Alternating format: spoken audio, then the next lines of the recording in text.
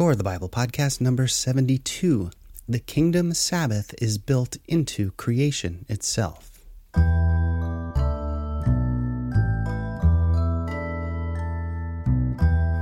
Welcome to the weekly Core of the Bible podcast. My name is Steve, and I'll be your host as we explore the message of the Bible reduced to its simplest form. As you may know, it's my belief that the Core of the Bible message consists in principles derived from the Ten Commandments and the Sermon on the Mount. And these include the topics of kingdom, integrity, vigilance, holiness, trust, forgiveness, and compassion. Today, we're going to be looking at the topic of the kingdom and how the Sabbath has always been intended by God to be a benefit, not a burden, to those in his kingdom.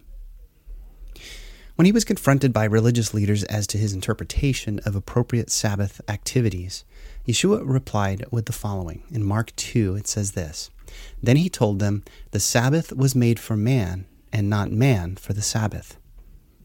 In this simple statement, Yeshua was corroborating several things at once. Firstly, he validated the Sabbath as a viable concept within the eternal counsel of God, not as a mere temporary requirement. Secondly, he defined the Sabbath as being for all men, not as a practice just for Jews. And thirdly, the Sabbath has always been designed for the benefit of man, not for anxiously maintaining a detailed list of rules and regulations. As we examine this topic today, we'll look at each of these ideas in turn as we explore how the Sabbath is involved with the kingdom of God. Now, the kingdom of God has been designed by God to be not just an ideal to strive for, but to be a practical outworking of his desire for human behavior. God's will is established and conducted through his kingdom people. In one scathing denunciation of the Jewish religious establishment, Yeshua told a parable of the owner of a vineyard kicking out the tenants who were not properly caretakers for him. In Matthew 21, it says, "I tell you, the kingdom of God will be taken away from you and given to a nation that will produce the proper fruit." Well, in this statement, we find that those within the kingdom of God have a responsibility to produce fruit, that is, to act in accordance with the purpose and plan of the owner's will for the vineyard. In a similar confrontation on another occasion, Yeshua provides another indication that the kingdom of God would be different than the Jews had been expecting. In Luke 13, it says, "There will be weeping and gnashing of teeth, for you will see Abraham, Isaac, and Jacob and all the prophets in the kingdom of God. But you will be thrown out, and people will come from all over the world, from east and west, north and south, to take their places in the kingdom of God." Now, the kingdom was to be made up of all kinds of people from all over the world, not just Jews, and they would be individuals who were accomplishing God's will, which was to be exerted through his kingdom. Now, in many places I've stated that I believe the Ten Commandments provided to Israel at Sinai were the revelation of the kingdom charter, the principles that establish the baseline expectations that God has for all participants in his kingdom. And it was presented first to the nation of Israel, along with those who had chosen to leave Egypt with them, and it became exemplified through the pinnacle of its outworking in the physical kingdom of David and Solomon, and then further fulfilled and brought to its ultimate fruition in the teaching of Messiah. Israel's faithfulness to the kingdom principles would allow them to be the, quote, light to the nations, unquote, as prophesied by Isaiah. In Isaiah 42, it says, "I, Yahweh, have called you to demonstrate my righteousness. I will take you by the hand and guard you, and I will give you to my people Israel as a symbol of my covenant with them, and you will be a light to guide the nations." In Isaiah 60, it also says, "All nations will come to your light. Mighty kings will come to see your radiance." However, if they were unfaithful, their place and their lamp would be removed. And this is vividly explained in Ezekiel chapter 5, where it says, "This is what the sovereign Yahweh says. This is an illustration of what will happen to Jerusalem. I placed her at the center of the nations, but she has rebelled against my regulations and decrees and has been even more wicked than the surrounding nations. She has refused to obey the regulations and decrees I gave her to follow. Therefore, this is what the sovereign Yahweh says. You people have behaved worse than your neighbors and have refused to obey my decrees and regulations. You've not even lived up to the standards of the nations around you. As surely as I live, says the sovereign Yahweh, I will cut you off completely. I will show you no pity at all because you have defiled my temple with your vile images and detestable sins. So I will turn you into a ruin, a mockery in the eyes of the surrounding nations and to all who pass by. You will become an object of mockery and taunting and horror. You will be a warning to all the nations around you, and they will see what happens when Yahweh punishes a nation in anger and rebukes it, says Yahweh. Now, of course, all of this came to pass as the physical nation of Israel fell first to the Assyrians and then to the Babylonians. Then, hundreds of years later, as Yeshua is teaching about the good news or the gospel of the kingdom that was at hand at that time, he flatly states that the Jews would also lose not only their physical kingdom, but the spiritual kingdom that God had intended for them all along. In Matthew 21, it says, "I tell you, the kingdom of God will be taken away from you and given to a nation that will produce the proper fruit." You see, Yeshua came to teach them how to live out the principles of the kingdom of God, and that those who received the truth of his message would inherit the kingdom, and with it, eternal life. And this was corroborated by his disciples decades after Yeshua's physical death and resurrection.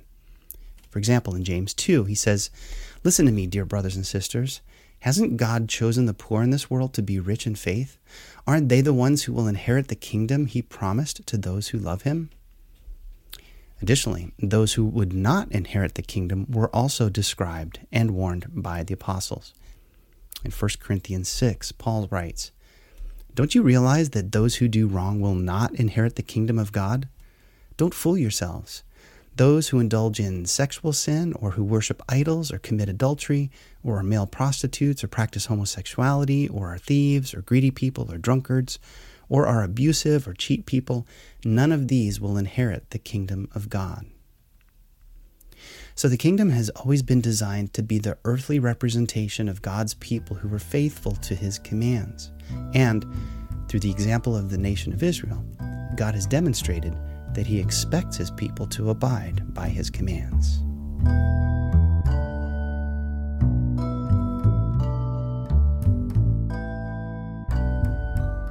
Now, as the commandments of God are expected by God to be observed by those who love and obey him, there is a specific command within the Ten Commandments wherein lies an aspect of the kingdom that's largely neglected among Christians today. God's people have been instructed to remember the Sabbath and to keep it set apart. It is a gift from him, a sacred memorial honoring the Creator, Yahweh, and his provision and his eternal purpose. So let's return to those three aspects of the Sabbath that were upheld by Yeshua in his discussions and debates with the religious leaders of his day. Firstly, Yeshua validated the Sabbath as a viable concept within the eternal counsel of God, and not only as a mere temporary requirement. Most people assume the Sabbath was instituted for Israel at Sinai. However, we find that the seventh day was actually set apart at creation, as God demonstrated a practice of rest from his work of creating on that day. In Genesis 2, it says, "On the seventh day, God had completed his work that he had done, and he rested on the seventh day from all his work that he had done. God blessed the seventh day and declared it holy, for on it he rested from all his work of creation." So from the very beginning of all things, God declared that this day was to be set apart as special. We also can see from the Torah record that God expected his people to observe the Sabbath even before the Ten Commandments were officially spoken from Sinai. In Exodus 16, it says, "He told them, 'This is what Yahweh commanded. Tomorrow will be a day of complete rest, a holy Sabbath day set apart for Yahweh. They must realize that the Sabbath is Yahweh's gift to you.'" You see, due to their captivity and slavery through their years in Egypt, the Israelites had lost their ability to maintain their recognition of the seventh day as a set-apart day for Yahweh. So this command was a reminder that the Israelites should have been keeping the Sabbath that had been set apart at creation. Secondly, in his debate with the religious leaders, Yeshua said the Sabbath was made for man, not just as an expected practice for Jews. This had to be the case since, as we've seen, God's kingdom was ultimately to include all men and not just Jews. Going back to Isaiah 60, it said, "All nations will come to your light. Mighty kings will come to see your radiance." And in Luke 13, it said, "And people will come from all over the world, from the east and west, north and south, to take their places in the kingdom of God."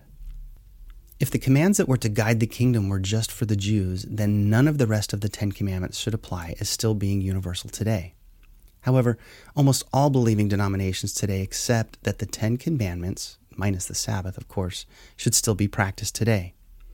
We still should love God, not worship idols, not bear his name for no purpose, honor our mothers and fathers, avoid killing others, not commit adultery, not steal, not lie, and not covet what others have. Well, why then do believers skip over the fourth commandment to honor the Sabbath and keep it set apart? Well, the word Sabbath actually conveys more than just rest, but an intermission. The cycle of days is intentionally interrupted by something different, a unique day unlike the others. It's a day meant for Yahweh, but the rest we can experience is a gift from Yahweh to us. It is a unique day of mutual recognition. God observes it for our benefit, and we observe it in his honor. As the creator of everything that is, he instilled the desire for this day of mutual recognition right into our DNA and into the fabric of creation itself when he personally exhibited its purpose at the very beginning of all things. So if God participates in Sabbath, and if Yeshua and all of the early believers participated in the Sabbath, then it follows as Yeshua's disciples and as those who are trying to learn from the early believers that we also should observe the Sabbath. And finally, Yeshua identifies how the Sabbath has always been designed for the benefit of man and not for anxiously maintaining a detailed list of rules and regulations that might offend God.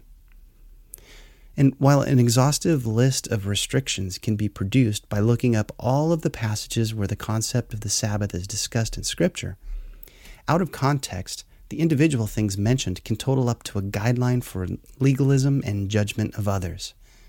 And this is what the day had become in the time of Yeshua, and he railed against the religious authorities for spending their time being the Sabbath police rather than enjoying the Sabbath for what it was intended to be, a day for the rejuvenation of every man, body and spirit combined. Now, the exhaustive list contains a host of practices like avoiding stocking firewood or laboriously building fires and conducting sale and trade on the Sabbath. Yet, when viewed holistically, it becomes readily apparent that these things serve to illustrate how the Sabbath should interrupt our daily routines and remain unique. It's not a day for industry or extensive cooking and food preparation or for trade in the marketplace. Those can all take place on the remaining 6 days. Things on Sabbath are meant to be minimalistic in nature. Simple foods prepared ahead of time, time spent with Yahweh and his word and with like-minded individuals, bonding with immediate family and friends. During each week, as we look ahead to the seventh day, we should be considering what preparations may need to be made ahead of time to allow for a relaxing and focused Sabbath observance. This was and still is a common practice among Judaism to this day, with Fridays being considered preparation day before the Sabbath the next day. It's even mentioned in our New Testaments surrounding the events of the crucifixion of Yeshua, as preparation days were also practiced prior to the annual holy Sabbath days, like Passover as well. In Mark 15, it says, "This all happened on the day of preparation, the day before the Sabbath." Luke 23, it says, "This was done late afternoon, the day of preparation, as the Sabbath was about to begin." And in John 19, it says, "It was now about noon on the day of preparation for the Passover. And Pilate said to the people, 'Look, here is your king.' And so, because it was the day of preparation for the Jewish Passover, and since the tomb was close at hand, they laid Yeshua there." See, these preparation days were designed as ways of ensuring the set-apartness of the Sabbath would be thoughtfully maintained and not just a careless day of not doing anything. So, in conclusion of what we've reviewed today, Yeshua was very pointed in ensuring that the Sabbath day was to be employed for its intended purpose within the kingdom of God's people and not hijacked for the strict traditions of religious extremists. Seeing that the Jewish authorities had corrupted the purpose of the day into a long list of requirements and restrictions, Yeshua stated simply that the Sabbath was made for man and not man for Sabbath. The day was originally and solely intended to be a benefit, not a burden. The New Living Translation brings this out in its rendering of this verse in Mark 2. It says, "The Sabbath was made to meet the needs of the people and not people to meet the requirements of the Sabbath." So taking the whole of the Bible into consideration, it becomes apparent that God intended for the Sabbath to be recognized and practiced by all people, especially exemplified by those representing His kingdom. As humans come to recognize and honor their Creator and the kingdom of God expands, the Sabbath cycle instituted at the creation of all things can then continue to grow in influence and benefit, intentionally interrupting our daily routine and becoming the living mode of reconnecting with the source of our true life. Well, once again, I hope I've been able to provide you some ideas and concepts to meditate on further. If you enjoyed this week's podcast, be sure to visit coreofthebible.org to read daily blog posts on these topics and to find out more about the message of the Bible reduced to its simplest form in the Ten Commandments and the Sermon on the Mount. Do you have questions about today's topic or comments or insights you'd like to share? Feel free to email me at coreofthebible@gmail.com. Thanks for your interest in listening today, and as always, I hope to be invited back into your headphones in another episode to come. Take care.